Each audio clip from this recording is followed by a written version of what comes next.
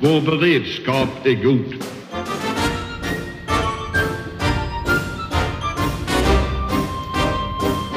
Och jag är med. Hej och välkomna till Höjd beredskap, en podd från Aftonbladet Ledare. Och idag har jag med mig på länk Amanda Wollstad, nere från Malmö. Johan. Och du heter Johan Wiktorin och är också på länk.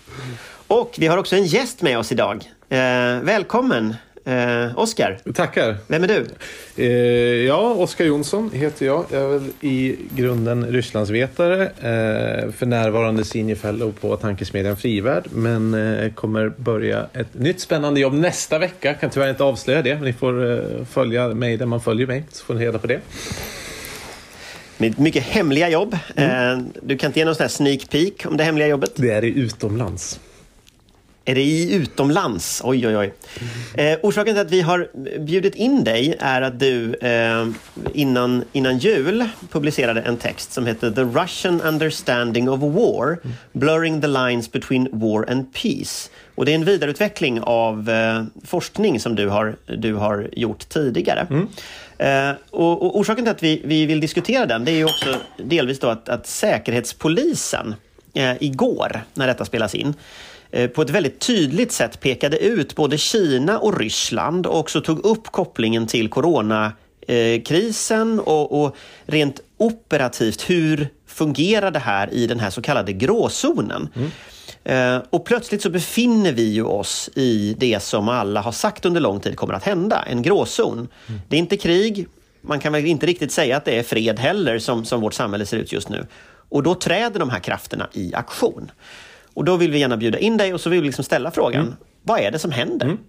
Och så tänkte jag att du kan kanske redogöra lite för den här rapporten, avhandlingen först. Och så går vi in på lite frågor och diskussion kring detta. Ja. Så kör hårt. Ja, nej, man skulle till och med kunna sticka ut huvudet och kalla det en bok. Men boken egentligen greppar med och forskningen som jag hållit på, någonstans kom idén redan 2012 och jobbade med 2013 till 2018 egentligen. Och sen så omarbetade till en bok 2019. Någonstans så greppar med den här frågan som hur ryska militärteoretiker och politisk elit förstår krig idag. Och vad är det som förändrar krig? Traditionellt sett både i väst och så som man lär ut det på försvarshögskolor och på universitet, så har man alltid förstått kriget som definierat av det väpnade våldet. Att har du inte väpnat våld så är det inte krig, då är det någonting annat man ser på. Men någonstans, framförallt 2012-2014, så argumenterar jag att det har skett en enorm förändring då bland de ledande ryska militärteoretikerna. Att man har börjat titta på icke-militära medel och förstått att de har sån kraft, liksom icke-våldsamma medel, att de definierar de omdefinierar hur vi tänker kring krig. Det här var egentligen inte alls uppmärksammat i väst ända till Ryssland invaderade Ukraina, och därefter så grävde man fram framförallt ett tal från generalstabschefen Valerij Gerasimov där han sa bland annat att icke-militära medel är 4 gånger så viktiga som de militära. Men han ställde också frågan till sina kollegor där, generalerna, sina underställda: kan ni tänka kring arabiska våren inte alls som krig, men kan det vara så att arabiska våren är typkriget för 2000-talet? Och det man ser förändrar det här, de icke-militära medlen som är så viktiga. Jag argumenterar att det är främst 2, alltså det är informationskrigföring, informationspåverkan och politisk subversion, och vad man i Ryssland ser som skapandet av färgrevolutioner. Och det är i essensen att man har sett att väst har blivit så skickliga på att egentligen hjärntvätta befolkningen, att få dem att göra uppror mot sina ledare. Och med färgrevolutioner så tänker man på den ursprungliga rosenrevolutionen i Georgien 2003, den orange revolutionen i Ukraina 2004 och i viss mån tulpanrevolutionen i Kirgizistan 2005. det här expanderade sen att inkludera arabiska våren, där som vi tänker att oj, det här var spontana liksom uppror mot sittande autokrater, medan de ser nej, det här är dels väst som har lyckats liksom hjärntvätta om idén att men det här med demokrati är någonting som folk blir gladare och mår bättre av, till CIAs underrättelsearbete i de här staterna. Och självklart så såg man att det var precis det här som hände i Euromaidan.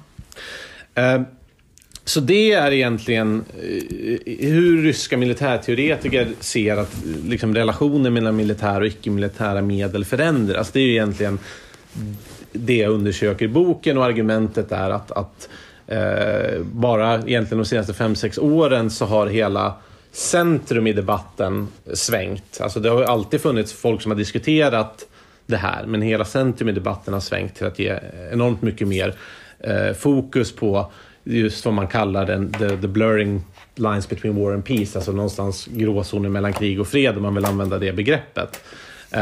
Och där någonstans får jag säga att vi är nu.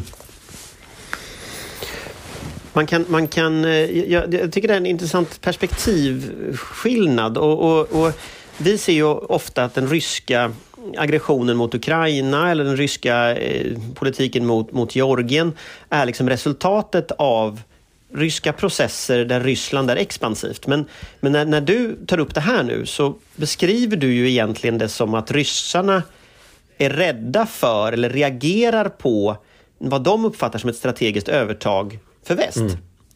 Kan du liksom utveckla det lite? För att när jag tänker det strategiska övertaget i meningen färgrevolutioner, då är det ju för att vårat samhälle är mer attraktivt än deras.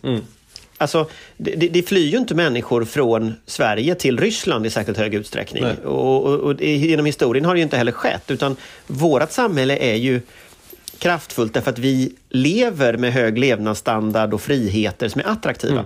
Hur får de det till att det är liksom en fientlig handling mot dem?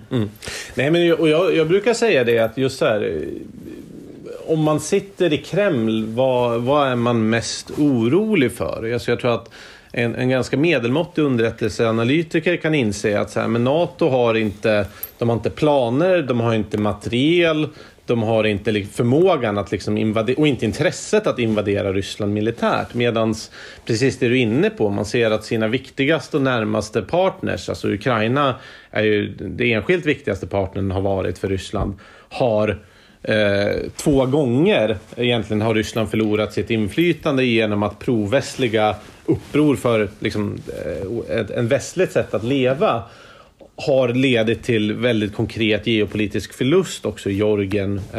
Och ska man se det bredare och liksom börja inkludera Sovjetunionens upplösning, så ser man ju någonstans att många av de stora geopolitiska förlusterna Ryssland har varit från det. Sen är frågan, som du säger, alltså Ryssland kommer ju alltid sälja sig själv som att de är defensiva och att de liksom försöker försvara sig mot en västlig anstormning. Och det har väl lite att göra med att sättet de definierar sin säkerhet är extremt expansivt. Alltså att det bästa försvaret av Ryssland är väldigt långt från Ryssland. Så att ja, det i viss mån ses lite som ett försvar, men det är ju långt utöver vad till exempel folkrätten och acceptabla normer ser som hade kunnat definieras som ett försvar. Det finns en spännande skillnad här också med vad som är Ryssland. Och Ryssland, i den ryska förståelsen av Ryssland, är ju alla ryssar överallt, oavsett var de bor. Och det är en retorik som Putin ofta använder, till exempel i Krim. Det är en retorik som man hör ofta kopplat till andra länder i Öst- Centraleuropa. Att vi såg också finns en retorik i dagsläget mot de baltiska staterna. Om du liksom rullar framåt lite den där doktrinen, var är nästa sån flashpoint där det händer saker? Nej, men jag tror att jag skulle nog vilja, alltså, jag vet inte om nyansera den lite, men alltså, i viss mån så är det så här, ryssarna säger att de har rätt att skydda ryssar utomlands, och självklart, det skulle jag säga, men jag skulle säga att det är mer motiverat av liksom ett rent maktspel snarare än den här etnisk ryska nostalgin. Jag tror att ibland så upplever jag att den överblåses lite. Alltså, tvärtom så har en av de stora utmanarna till Putin har länge varit nationalisterna. Alltså första gången nationalisterna på riktigt började uppskatta Putin var just 2014. Men mellan 2000 och 2014 så har de har varit helt missnöjda mot honom. Och det har ju att göra med att Ryssland är ett multietniskt federation som behöver hålla ihop. Så jag tror att för hans del så tror jag att det är mer av ett maktspel att det är användbart att nyttja etniska ryssar snarare än att han ser det här som liksom någon form av liksom det ryska blodet och är det liksom det viktigaste i hela världen. Nästa flashpoint, jag tror att alltså en stor maktkamp är ju alltid kring Belarus, som det nu heter officiellt i Sverige också. Ser jag att det kommer, ja, exakt. Ser att det kommer vara stort och militärt. Alltså ja, det finns alltid där, men jag tror att framförallt den stora där är ju för närvarande ekonomiskt. Alltså under Vitrysslands isolering så har man ju liksom tillförskansat sig stor kritisk samhällsinfrastruktur. Man har skulder som är enorma, de är beroende av energileveranser, så finns många andra medel som man skulle använda först. Och sen så, jag tror att ja, det korta svaret är väl lite mer att händelser kommer att styra. Att blir en revolution i Ukraina och Ukraina står ledarlöst som förra gången, ja då vet vi inte vad som kan hända till exempel. Jag tänkte på det här med, du nämnde det här 4-1. Det här med liksom, vilka medel man använder i en gråzon. Kan du utveckla det lite? Ja, nej men och det är väl lite just sådär. Jag tror att ett annat citat som är lite snarliggande var redan 2005 så sa dåvarande försvarsminister Sergej Ivanov, senare chef presidentadministrationen, att informationskrigföring har gjort information till ett vapen i sig själv. Det tillåter oss att göra vad som annars hade varit militära operationer i vilken del av världen som helst utan samma risk. Och då tänker jag, alltså påverkan på det amerikanska presidentvalet. Alltså hur mycket militär makt hade behövts för att uppnå liksom samma effekt på USA. Och då är det så här, ja, oavsett vad du tycker att operationerna i sig hade för påverkan på presidentvalet, så har liksom idén om rysk påverkan nått till en liksom enorm grad av polarisering som gör att vissa frågor i Ryssland det är helt liksom fjärmade från någon form av verklighet i USA där och sen så har det för övrigt svängt demokraterna från att vara duvorna till att vara hökarna och republikanerna från att vara hökarna till att vara duvorna. Men liksom, hur mycket militär makt hade krävts för att nå den polariseringen? Alltså, det hade man inte kunnat uppnå med liksom, militär makt mot USA. Så det är lite det man är inne på. Och det där ser man att det jag tycker Ryssland har mest framgång. Men det är informationsarenan, du har liksom globala informationskanaler, dels öppet, sen har du vad som populärt kallas trollfabriken, du har riktad påverkan mot alltså då har folk som tänker på men hur nyttjar man YouTubes algoritmer för att få liksom, konspirationsteorier som högsta sökresultat, hur gör det på Google, och sen så politiska rörelser, stöd till extrema grupper tvärs över hela Europa, finansiellt stöd till vissa, öppet finansiellt stöd och sen så troligen mer hemligt finansiellt stöd till fler, och det är väl den typen av liksom, åtgärder som och så här, ja, för att vara tydlig, mycket av problemen är ju liksom inom EU med europeisk sammanhållning och ökad populism och så vidare. Men det är utmärkta tider för att försöka stötta de rörelserna och där är det lite intressant så här att vi tittar på Ryssland och så ser vi så här, titta på rysk ekonomi, titta på rysk demografi, vad dåligt det går för dem, de förlorar, de kommer aldrig klara det här i längden.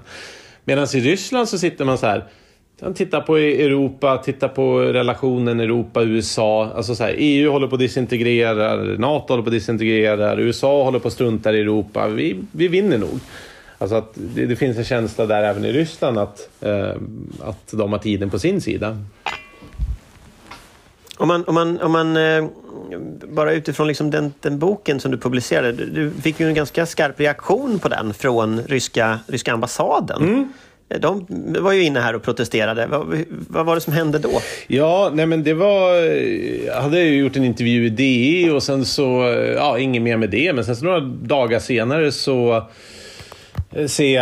taggar faktiskt ryska ambassaden mig direkt i ett inlägg och skriver att det är fantasmagorisk idioti, vilket är ett ord jag aldrig hört användas på svenska. Antingen är det Google eller så de gamla ordböcker. Och sen så det som hände sen, och jag hade helt missat det, men ungefär 1,5-2 veckor senare så kommer ett uttalande från ryska UD där de vill försöka liksom göra någon form av karaktärsmod och säger att jag har blott studerat en kurs på Försvarshögskolan och är författare av blott en broschyr om rysk militärdoktrin, skrev de. Så det var det, och jag tror att ungefär en vecka tidigare så hade jag fått pris av amerikanska försvarsministern, och jag gissar att det är också kopplat till det, att det var liksom, att det var det som registrerade att så här, alltså en vecka innan ambassaden skrev sitt inlägg. Hur känns det där då? Nej, men alltså, å ena sidan så är jag absolut inte förvånad, utan jag har ju vetat att de har liksom följt och haft koll ganska länge. Så det är, jag är inte förvånad så, och jag är inte så liksom känslig som person heller, utan jag tycker att det känns mest komiskt. Å andra sidan är ju så här, ja, nu är ju alltså ryska UD inte bara liksom en galen ambassad som man ser med Kina, att det finns en enskild ambassadör som gör elaka uttalanden nu och då, utan att de så här, nu ger vi en offentlig varning. Det som är intressant är ju att, och jag behandlar faktiskt det i boken, det finns ett avsnitt där från Sovjetunionen när man pratar om revolutionär krigföring, att ett ledningsverktyg för liksom den globala subversionen då var hur Kreml använde sin informationskrigföring. Att då skickade man ut narrativen till alla lokala grupper i Afrika och så. Alltså vad de ska göra. Alltså det fanns som ett ledningsverktyg. Alltså propagandan var ett ledningsverktyg. Att det var det här vi från Kreml vill att ni ska göra. Och i det perspektivet är det jätteintressant att se. Ja visst, så här, ja, ryska utrikesministeriet gör ett uttalande, ja fine. Men det intressanta är att se vilka följer efter. Alltså vilka börjar. Kommer liksom de här alt-right-sidorna, eller kommer liksom, ja, vem kommer att hoppa på en och göra ett uttryck? Och då så ser man att, och det blir extremt så här intressant att se, ja, men vem följer liksom ryska UDs uppmaning? Vem följde det? Jag har inte sett så mycket av det. Alltså är det någon i Sverige som har följt med liksom? De brukar prata om nyttiga idioter som liksom exakt.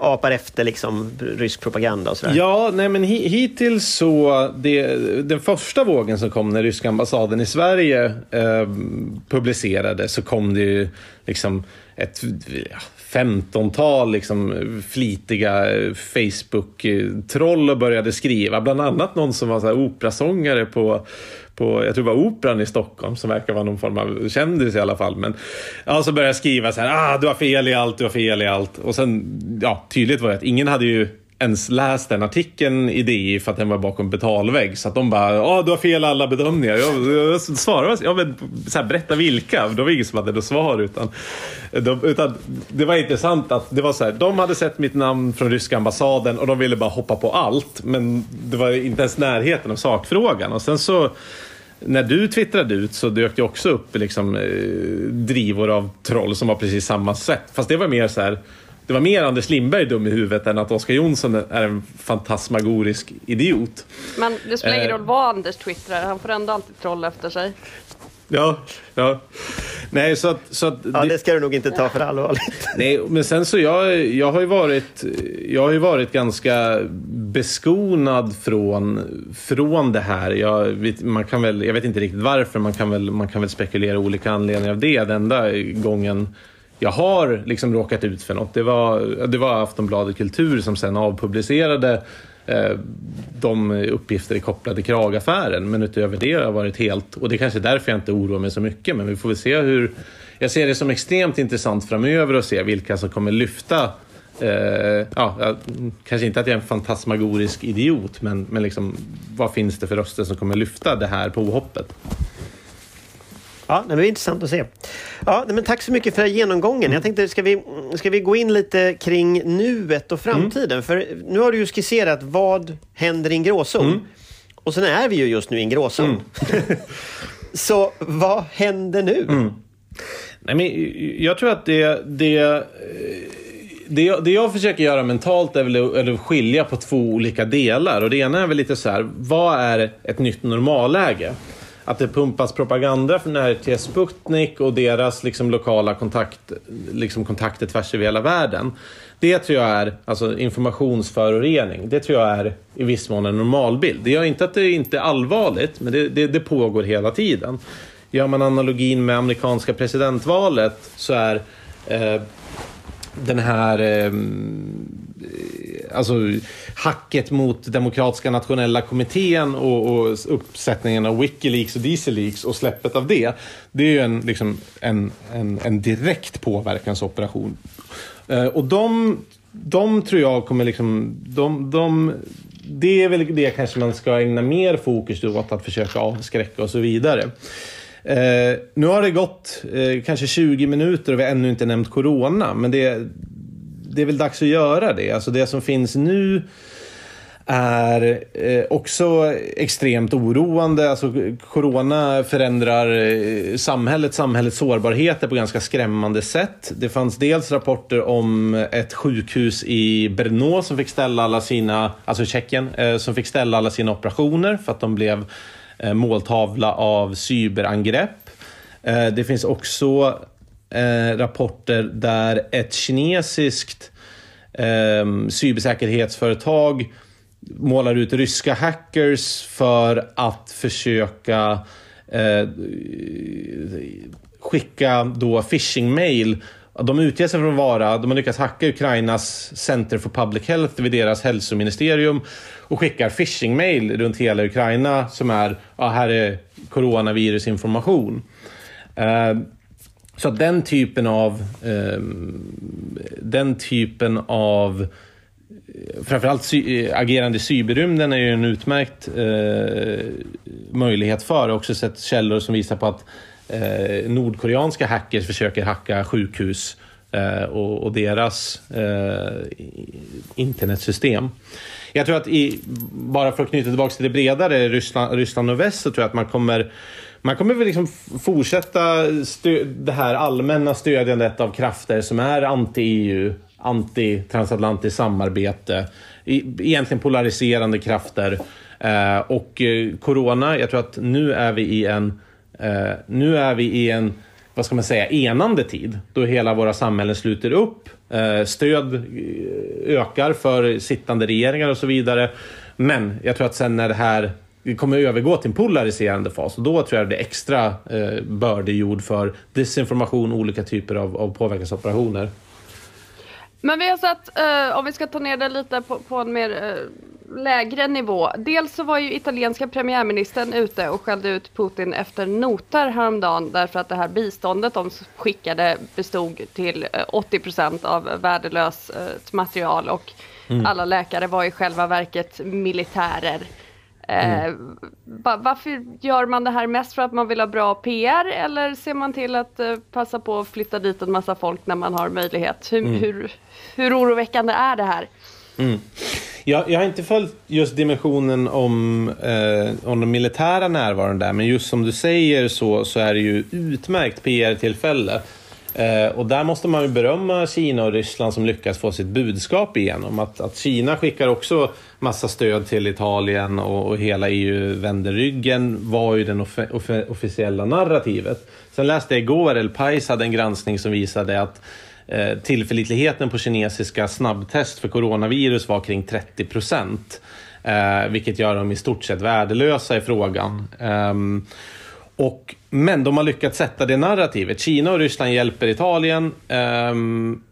är ju ringet. Men sen så tittar man på de faktiska leveranserna, hur liksom europeiska länder skickar sjukvårdsmaterial, delar patienter och så vidare, så är det reellare och större. Medan informationsarenan så, jag tror främst, precis som du säger, det ska läsas som en stor PR-kupp, och att man är, och det är lite hela liksom tesen i boken är att liksom informationsarenan är inte liksom, det är inte separat, det är inget man kan tänka bort, utan det är liksom ibland så kan 100% av kampen utspela sig i informationsarenan. Så att nej, det är en framgångsrik PR-kupp. Och samtidigt så har vi hört rapporter från Storbritannien, inte minst de senaste dagarna, där RAF upprepade gånger har fått gå upp och följa ryska plan utanför skotska kusten. Häromdagen kom det rapporter om att de hade skickat ut en massa fartyg för att köra bort ryssarna från gränsen till brittiskt territorialvatten. Är det här någon slags passa på medan folk tittar åt annat håll? Ja, och det där, dels är det, och sen så är det en liksom kommunikation med de militära medlen som man liksom konsistent har pysslat med. Jag skulle datera det någonstans 2007 kanske, när man börjar återuppta långräckviddiga bombflygningar.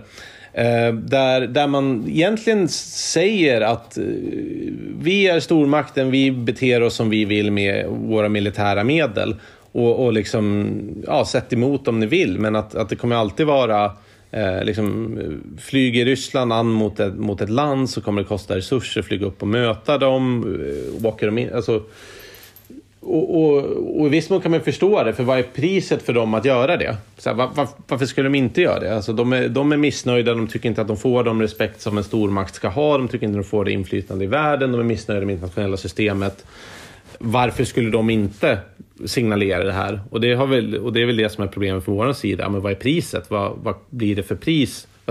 Vad skapar vi för pris för Ryssland att bete sig så här provokativt? Och där kan jag avslöja att en ambassadörsutskälning inte är tillräckligt som kostnad för att stoppa sånt här. Samtidigt så har ju Ryssland, eller kommer rimligen i alla fall, också få problem med corona. Det finns väl anledning att tro att de officiella siffrorna kanske inte är heltäckande även där. Sjukvården, i synnerhet utanför Moskva och Sankt Petersburg, är ju enormt eftersatt och underfinansierad. Hur hanterar Putin det här internt när folk börjar dö av, och finns det någon risk att han kommer vilja distrahera folket med någonting annat i ett krisläge? Nej, det tror jag inte. Utan jag tror att alltså, samma liksom, fundamentala liksom, statsvetenskapliga lag att stöd för sittande ledare ökar, borde ju också, alltså, han har ju ägnat mycket av liksom, sin presidenttid att verka som liksom, jag är ledaren i en svår kris. Och sen så, det har varit luftslotskriser, det har varit riktiga kriser och så. Och när hela världen har samma kris så kommer det ju inte uppfattas som att oj, nu har han hittat på den här krisen. Utan tvärtom så är det är ju väldigt tacksamt. Det är också ganska riskfrisk att han är den stora förkämpen mot den här krisen. Nu samlar vi landet. Det är ingen tid för liksom dumma oppositionister och börja protestera och göra det ena och det andra. Så att min bedömning är att det kommer att stärka honom. Såvida inte...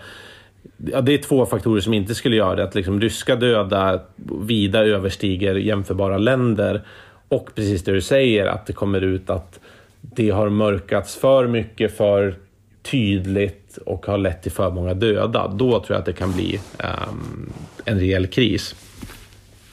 Och medan vi är inne på mörka saker, eller media har ju ibland lite svårt att fokusera på mer än en sak samtidigt, både i Sverige och resten av västvärlden. Just nu är det väldigt mycket corona. Vad händer i exempelvis Ukraina just nu?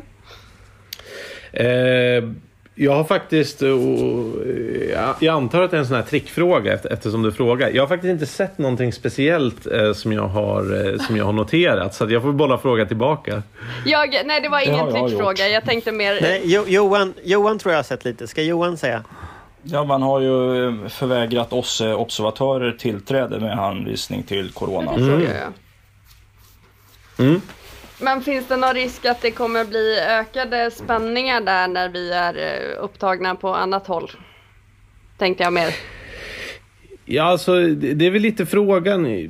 Någonstans måste man börja med att jag tror utvärdera vad den ryska målsättningen med Ukraina är. Och jag tror inte alls på något sätt man är intresserad av att liksom ta mer mark eller så. Utan jag tror att om vi kopplar tillbaks lite till vad Anders sa i början.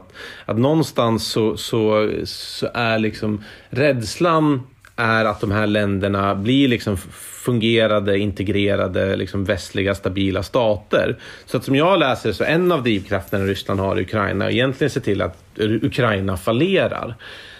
Och för det så har man dels liksom konflikten och dels har man förhandlingen av konfliktlösningen som syftar till att ge Ryssland via de nominellt självständiga republikerna någon form av veto i Ukrainas politik. Så att jag tror att jag ser inte framför mig att man skulle tjäna jättemycket på att göra en offensiv som tar flera republiker. Samtidigt vill jag inte på något sätt utesluta någonting, precis som du säger, att nu all media strålkastar ljus på ett ställe och där det inte är finns det stora möjligheter att göra saker som inte kan konkurrera med corona. Ska vi se om vi kan få med Johan lite mer? Jag vet inte, det är cyberrymden lite svår när det gäller att... Nej då, jag sitter och lyssnar här. Jag tycker att det är otroligt intressant att höra på Oskar. Ryssarna har ju Oskar, de har ju en bild av att vi redan befinner oss i en informationskonfrontation. Så att för dem så pågår det ju för fullt. Men vi vill ju inte riktigt förstå det. Nej. Kan man ju säga. Men å andra sidan, om man kopplar det till svenska förhållanden, så skulle man ju kunna säga att egentligen har de inte varit särskilt framgångsrika här. Om man tänker på, när det gäller just informationskrigföringen, om man tänker på att den fördel det innebär att ta initiativet i de här frågorna och den fördel det innebär att de har en centraliserad styrning och satsar väldigt mycket resurser på detta, så får de ju väldigt lite utväxling. Och det kan ju kanske bero på att A, vi är medvetna, B, att vi har haft en god ekonomi. Och du var ju inne på det sen, för att efter den här krisen så kommer vi ju inte ha lika bra ekonomi under en period, och då ökar ju möjligheterna. Ja, nej, men jag skulle bara lägga till det att och nu kommer min akademiska sida smärta lite, för jag kommer säga någonting som inte är falsifierbart då, men jag tror att vi fundamentalt sett inte riktigt kan bedöma hur stor den ryska informationspåverkansoperationen är och hur den lyckas.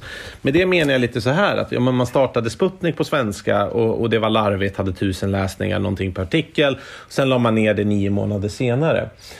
Det betyder inte att liksom Ryssland la ner sin informationspåverkan, utan jag tror snarare man skiftar till andra medel. Att så här, Ryssland som avsändare funkar inte i det svenska politiska klimatet, för där har vi liksom en ganska bred sammanslutning att så här, men det här är dåligt.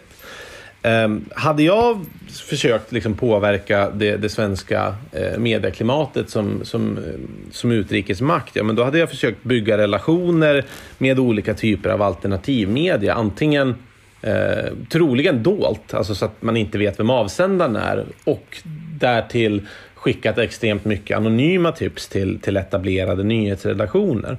Så att, och i och med att jag säger det är så här, det går inte att veta, och det är väl lite dåligt ur ett liksom akademiskt perspektiv, men jag tror att man måste tänka på det sättet också kring informationspåverkan, och där har vi liksom en samtida liksom debatt, mediasamhälle som alltid är storm i vattenglas, och liksom Thomas Bodström har på sig en indianhövding luva, nu måste han avgå. Alltså den typen av drev, och allting kan bli liksom, allting kan bli ett drev. Jag tror att vi är ganska sårbara för den typen av liksom dold påverkan. Nej, men absolut, de har ju definitivt andra metoder som du själv var inne på innan också, med alltså påverkan direkt på personer, alltså individer på olika sätt, eller det kan vara just dold finansiering och också halvdold finansiering Exakt. på olika sätt. Men om man rullar lite framåt nu då, för du sa det här med att vi går i en enad fas nu när samhället håller ihop. Jag kan nog känna när jag tittar på nyhetsmedia och sociala medier speciellt att den här enade fasen innehåller ett antal splittar ändå. Alltså det finns ett antal konflikter att bygga på. Förtroendet för myndigheterna är väl en central del. Att liksom oppositionen håller med att den här borgfreden är naturligtvis inte önskvärt för en antagonist. Att liksom den svenska frivilligheten ställer upp. Det blir som en folkrörelse som ställer upp, som är enormt mycket människor som ändå går in och hjälper till. Alltså om du tänker dig framåt, den här polariseringen som du säger som kommer, hur skulle, ur ett ryskt tänkande så att säga, hur skulle den se ut? Alltså vad kommer man att försöka göra för att förstärka den typen av splittring eller sönderfall liksom? Nej, men jag tror att dels bara kunde säga absolut, jag ska inte säga att liksom det nuvarande samtalet saknar konfliktlinjer, men jag tycker att någonstans så tycker jag att det är helt liksom godtagbara liksom saker att diskutera i viss mån, alltså bland nu pratar om det etablerade samtalet, att Folkhälsomyndigheten har rätt, Folkhälsomyndigheten har fel är ju en diskussion, men folk är ändå samlade att nu liksom tillsammans tar vi ansvar och stoppar det här viruset, så att det är väl det. Nej, men det som kan hända är ju att alltså, går det dåligt i Sverige och folk börjar dö, alltså, då kan det vara, du vet, myndigheten ljuger för dig. Alltså dels så finns det de vanliga konspirationsteorierna vem som skapade viruset, men det kan vara och här blir det ju alltid målgruppsanpassat gentemot vilken målgrupp man pratar till, men liksom det kanske på vänstersidan kan det vara nej, men staten skiter i ditt liv, vill döda dig för att rädda liksom kapitalets aktieutdelning. Det kan jag ju tänka mig ett narrativ som får fäste på liksom jag har inte riktigt tänkt igenom det, så jag har inte så liksom genomtänkt, men jag tror att liksom, går vi in i en ekonomisk kris så finns det ju en liksom enorm mobiliseringsmöjlighet bland alltså man kan ju läsa i veckan artiklar med rubriken typ jag är mellan 20 och 30 men nu är min framtid borta liksom. Alltså den liksom, och om man köper den ekonomiska materialistiska förklaringen till populism så som en bekant brukar säga att jag tror att Sverige kan vara redo för en Salvini-typ snart. Men om man tittar på som jag tycker nu, samtalet som det sker nu mellan ledarsidor, mellan opinionsbildare, mellan, om man bortser från de här liksom slasksajterna liksom, om man tar den seriösa delen, då upplever jag att den är ungefär som den brukar vara. Den följer samma mönster, ungefär samma personer, ungefär samma konflikter. Och jag tycker inte den har farit iväg egentligen åt något håll. Snarare tvärtom, den har blivit lite mer försiktig. Människor tar ett ganska stort ansvar, liksom, som jag upplever att det gör. Men och sen slasksajterna är ju slasksajter liksom. De kommer väl att köra som de gör. Men jag tänker på, kommer ett sånt där angreppssätt som du säger, kommer det att vara effektivt i det svenska samhället? Jag menar, ryssarna destabiliserar, gör vad de kan, svenska extremistgrupper gör vad de kan. Kommer det att funka? Eller vad kan vi göra åt det liksom? Men vi är väl beroende lite grann av vad som de facto händer så att säga. Så blir det många döda som det sticker iväg, och vi pratar om liksom italienska siffror. Då är det ju en sak. Om det är hanterbart, om man får uttrycka sig på det sättet, i antal dödsfall, och det blir en djup lågkonjunktur, ja, då inser ju alla att vi själva är ett offer för liksom omständigheter som vi inte själva kan påpeka, det är svårt, eller påverka. Då blir det ju svårt att lägga skulden på vad regeringen har gjort eller inte gjort, eller vad förra regeringen gjorde eller inte gjorde. Utan då förstår ju alla, då finns det mindre grogrund för de här sakerna. Så rör man sig bara i de två fälten så talar väl ganska mycket för att man ska kunna reda ut det där också, tror jag. Men det allvarliga blir ju om vi ovanpå detta nu, vi är faktiskt fortfarande bara i början, om vi tänker oss en månad eller två framöver, får en säkerhetspolitisk kris i kölvattnet av den här coronapandemin. Då kan det ju se helt annorlunda ut, för då kan man bli tvungen att ta ställning till saker och ting. Och det kan bli väldigt konkret. Vi pratar ju här om fartygen i Nordsjön och brittiska kanalöarna när man gör maktprojiceringar från stormakterna. Jag bara får lägga till lite där. Alltså, kan det vara effektivt? Där någonstans så liksom, problemen är ju ofta liksom reella existerande hemväxna som man försöker liksom elda på. Och på den månen är det så här, ja, det är väl en empirisk fråga att alltså, tittar man på amerikanska presidentvalet när Hillary ledde som störst, det var när DNC-mailen producerades. Och liksom, ja, valet i USA avgjordes av liksom ungefär 70 000 röster i 3 stater. Och det där, liksom, den där hade en distinkt påverkan. Den kom samtidigt som Trump hade sin största motgång med Access Hollywood-bandet när det släpptes. Men jag tror att det man ska tänka på, det liksom den utrikiska påverkan är att ja, men det kan ha en liten påverkan i marginalen, men det kan vara, jag använder en metafor i min bok som jag är ganska missnöjd med, men nu är den där och den kommer att vara den där för alltid. Men så här, alltså en liten bank kan ge konkurs till en stor bank och en stor bank kan ge konkurs till ett land. Och det är väl lite det, alltså så man får tänka med det här. Alltså man kan få påverkan till exempel ett parti, och en person i ett parti kan ändra hela partiet, och hela partiet kan ändra liksom hela riksdagens inställning och så vidare. Så att någonstans är det ju svårt för att det pågår liksom i väldigt bred front, ofta ganska liksom ineffektivt eller ganska abstrakt, men i vissa tillfällen kan det bli extremt konkret. Och framförallt som Johan säger, ja, men ser man en större säkerhetspolitisk kris och blandar in militära medel och andra medel så kan väldigt mycket hända. Igår släppte Säkerhetspolisen sin årsrapport och pekade i vanlig ordning ut Ryssland som en av de stora antagonisterna och underrättelsehoten mot Sverige i än skarpare ordalag än vanligt. Det här har vi ju gått igenom nu ett par år. Säkerhetshotet mot Sverige, inte minst från Ryssland, lyfts väl ungefär efter rikskonferensen och när Säpo slipper sin årsrapport, och sen glömmer vi bort allting igen. Du har ju uppenbarligen sysslat med det här ett tag. Hur tycker du att liksom den allmänna medvetenheten har utvecklat sig under den här tiden? Börjar vi förstå att det är ett problem, eller är vi lika...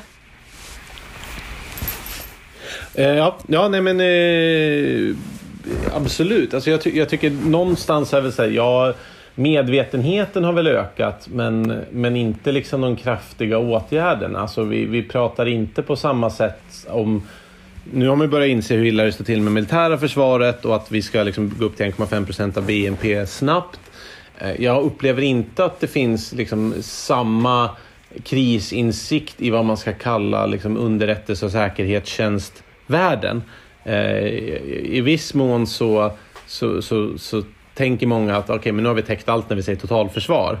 Medans underrättelse- och säkerhetstjänstvärlden, alltså jag kommer ihåg, nu var det kanske 2015 då vi höjde terrorhotsnivån, vi stängde gränserna, vi hade bränningar av asylboenden, och vi hade liksom ökande rysk och kinesisk underrättelsetjänst, och Säpo gick i stort sett på knäna. Plus att de också såklart organiserade brottsligheten. Visst, man har rekryterat och ökat, men är det på någonstans i närheten av liksom att hantera dem, och de tog upp det på presskonferensen, liksom de enorma tid och personal och alltså teknologi som ligger längst fram i världen som finns i Kina och Ryssland, de som jobbar med det här? Nej, absolut inte. Så att ja, det finns väl en så här generell medvetenhet som är alltså väldigt mycket bättre än vad den var för 5-6 år sedan, men liksom förvaltat i politiska beslut och budgetar, så säger jag nej, det ser jag inte. Men det finns ju flera dimensioner av det här. Dels har vi det mer direkta underrättelsehotet som är liksom, och där är väl svaret kanske mer resurser och pengar till MUST, Säpo och FRA. Sen har vi också det här mediala hotet, eller vad vi ska kalla det, desinformationskampanjer som ju kanske inte riktigt faller under dem. Och MSB har ju inte riktigt resurser. Behöver vi återinrätta styrelsens psykologiskt försvar, eller vad ska vi göra för att komma i fatt? Nej, men jag tycker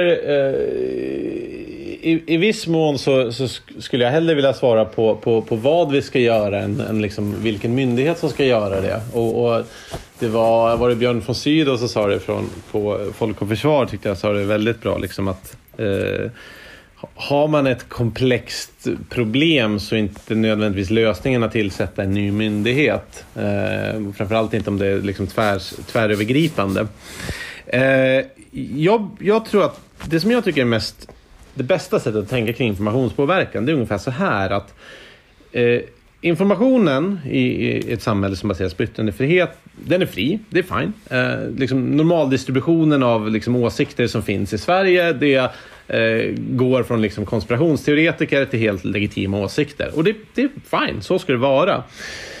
Det som informationspåverkan är ju metoder som amplifierar liksom illegitima budskap. Och det är det man ska alltså fokusera på och försöka titta på och slå ut egentligen. Det är inte så här att folk ska inte få säga att liksom, jag vet inte, Lindberg-gruppen gjorde corona eller styr världen eller något sånt där. Utan liksom amplifieras de rösterna liksom inorganiskt och ger större vikt än vad de är. Det någonstans är någonting man kan liksom studera och försöka motverka.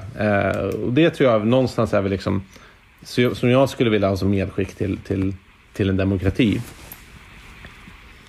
Men om vi ska säga runda av det här lite grann för dagen. Om du blickar framåt. Boken handlar ju om ryskt militärt tänkande i ganska hög utsträckning i en slags gråzonsproblematik som vi ändå har levt med under en ganska lång tid och som väl om allt att döma kommer att liksom fortsätta här framöver. Hur kommer det här tänkandet att utvecklas? Du sa du hade som en av teserna i detta är ju, vi har inte diskuterat det så mycket, men att den här Gerasimov-doktrinen egentligen, det är mer en slags organisk utveckling av ett tänkande, en reaktion på västerländskt, vad de uppfattar som ett övertag då. Om vi tittar framåt, hur utvecklar man i Moskva det här tänkandet och vad ska vi titta efter liksom hos det? Nej, men jag tror att alltså, mycket av det jag beskriver är inte liksom någon revolution av militära teknologier, utan mycket av det är en evolution som följer hur samhället har anpassats. Alltså efter Georgienkriget så insåg Ryssland att hela den globala mediediskussionen är kritiska mot oss. Vi måste göra något. Och det var därefter man ökade finansieringen till RT och öppnade RT på arabiska, RT på spanska, RT på franska, RT UK och RT US. Och så här, men vi måste nå ut med det i internationell media. Efter arabiska våren så såg man, som till stor del var koordinerad på sociala medier, så säger man, det finns en enorm kraft i sociala medier. Nu bygger vi upp en trollfabrik som vi får ut vårat budskap på sociala medier. Och jag tror att man har insett att liksom mycket av det, så som vi formar vårt intryck av världen, vad som är rätt och fel, vad vi ser, bestäms av ett fåtal algoritmer i ett fåtal stora sociala medieföretag, alltså Facebook, Twitter, YouTube, Google. Så att det man har funderat på är, men hur anpassar vi oss? Alltså det är egentligen en väldigt liksom, osentimental konsekvensanalys. Var formas folks uppfattningar? Det är här och här och här. Okej, vi måste göra någonting här. Man ser mycket påverkan på Instagram till exempel, dels valet 2016, dels att man bygger upp en infrastruktur nu för att påverka valet 2020. Så att jag tror att det är, och det är väl det här som är det svåraste någonstans, att ta folk som har, alltså ta framförallt militärer som liksom kanske har skjutit artilleripjäser i 40 år, och sen ska man börja förstå hur liksom revolutionen i informations- och kommunikationsteknologier förändrar samhället, makt, distribution och göra en påverkan på det. Men det är lite av liksom, det är den debatten jag har försökt fånga i Ryssland. Så jag tror att i viss mån så liksom förändras de militära affärerna nu, och där är väl egentligen framförallt ökad grad av autonomi, hypersoniska kryssningsrobotar som kanske är det mest intressanta. Men det är ganska mycket evolution, medan mycket av det som har fått mest uppmärksamhet snarare är samhället förändras och ryska strateger uppdaterar sin approach efter det. Så håll ett öga på det. Men hur undviker Sverige då att göra den här... Man brukar ju alltid säga att militärer utkämpar alltid förra kriget liksom. Och planerar för förra kriget hela tiden. Alltså hur undviker vi det då? Ja, alltså, och det är väl lite problemet att det här kan inte bara vara militärerna, utan militärens unika mandat är ju liksom leverera organiserat fysiskt våld. Jag har länge till exempel argumenterat för ett säkerhetsråd, att man behöver alltså en säkerhetsråd med analyskapacitet, att man behöver sitta med alltså de olika statsråden, att liksom justitieministern, försvarsministern, utrikesministern behöver sitta och titta på här har vi en liksom påverkanskampanj mot oss som sträcker sig i informationssfären till den militära sfären, till underrättelsesfären som riktar sig mot det här, och någonstans med syftet att vi måste möta rysk strategi, inte bara liksom en operationslinje för operationslinje. För då blir vi alltid reaktiva och sist. Det tror jag är helt rätt. Och sen finns det också ekonomisk krigföring på toppen här. Men hur tänker du kring det här med forskning som ryssarna håller på då? Med att titta på biovapen och nanoteknologi och såna här saker, om vi tittar lite längre bort. Vad tänker de där? Det är väldigt lustigt att du frågar det, för 2012 då när jag ansökte till doktorandprogrammet så ville jag faktiskt först skriva om just hur syntetisk biologi och nanoteknologi påverkar rysk statecraft eller krigföring. Det visade sig vara lite svårforskat, så jag släppte det och gick lite mer närmare i tiden och tittade på relationen icke-militära medel. Så det har alltid varit intressant där. Jag skulle säga att... Men vi vet att de studerar det. Ja, dels alltså, var det en väldigt stor push då under Medvedev när han bland annat åkte till Silicon Valley och skulle starta ryska Silicon Valley i Skolkovo, där man framförallt finansierade bio-nanoforskning. Den initiala utkomsten av det var väl att det gick ganska dåligt, men jag tror att jag ser det bara som en tidsfråga innan man gör det bra, och det är extremt potenta vapen och man kan göra liksom väldigt intressanta saker med det. Alltså en sån sak som jag bara funderar på tidigare är ju såklart bioterrorism. Alltså idag med syntetisk biologi så kan du i ett litet skåp få köpa civil teknologi där du egentligen kan skapa ditt eget virus. Och idag är väl kanske rätt tider att börja prata om alltså ta hotet på allvar från bioterrorism. Att liksom skapa ett coronavirus skulle i princip kunna göras av liksom en enskild individ som går och köper sin utrustning och modifiera med dess DNA. Och det säger ju bara vad en stat som ägnar mycket militär forskning åt att liksom göra det här systematiskt. Samtidigt har Ryssland under hela Sovjetunionens tid alltså fokuserar mycket på att forska på spännande gifter och andra typer av märkliga saker. Så det följer en lång tradition där. Jag har liksom inget mer att säga än att det kommer vara väldigt potent och väldigt läskigt, och är svårt att veta hur man ska liksom göra någonting åt det. Och dessutom enligt då uppgifter från Storbritannien satt in C-stridsmedel i fredstid på europeisk mark också. Precis. I Salisbury. Precis. Om jag får ta ett medskick så är det ju det här med att sätta sig till motverkan. Alltså en handling.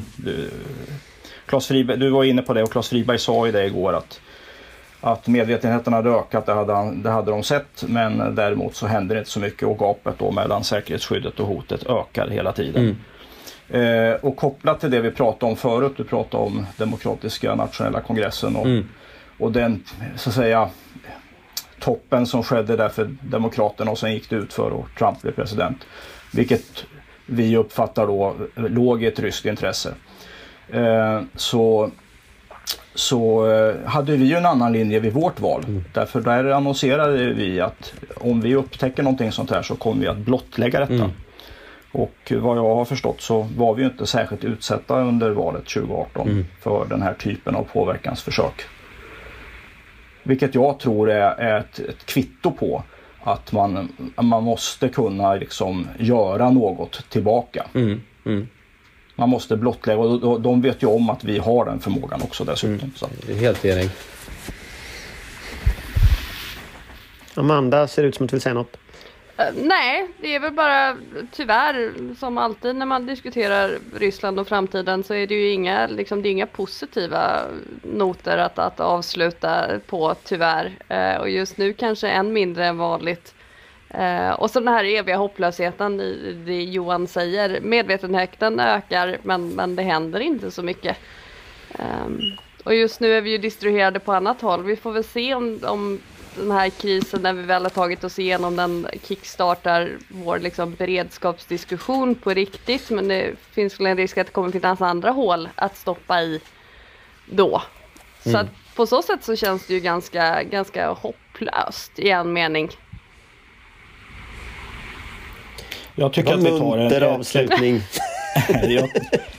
Jag tycker att vi tar ett program och diskuterar om vad kommer coronakrisen innebära för svensk syn på katastrof och krisberedskap och krig.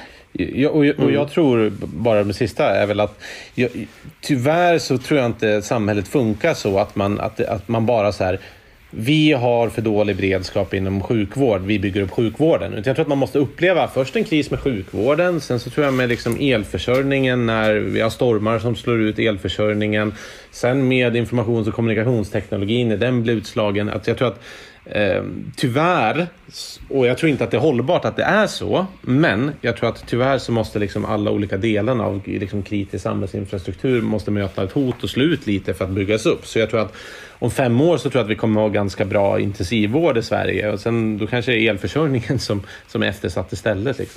Men jag hoppas att åtminstone sjukvården ser bra ut om 5 år. Men då tackar vi för det. Och vi har alltså diskuterat i det här avsnittet av Höjd beredskap The Russian Understanding of War, Blurring the Lines Between War and Peace av Oskar Jonsson. Och den är utgiven på Georgetown University Press. Tack för idag. Tack. Tack. Vår beredskap är god.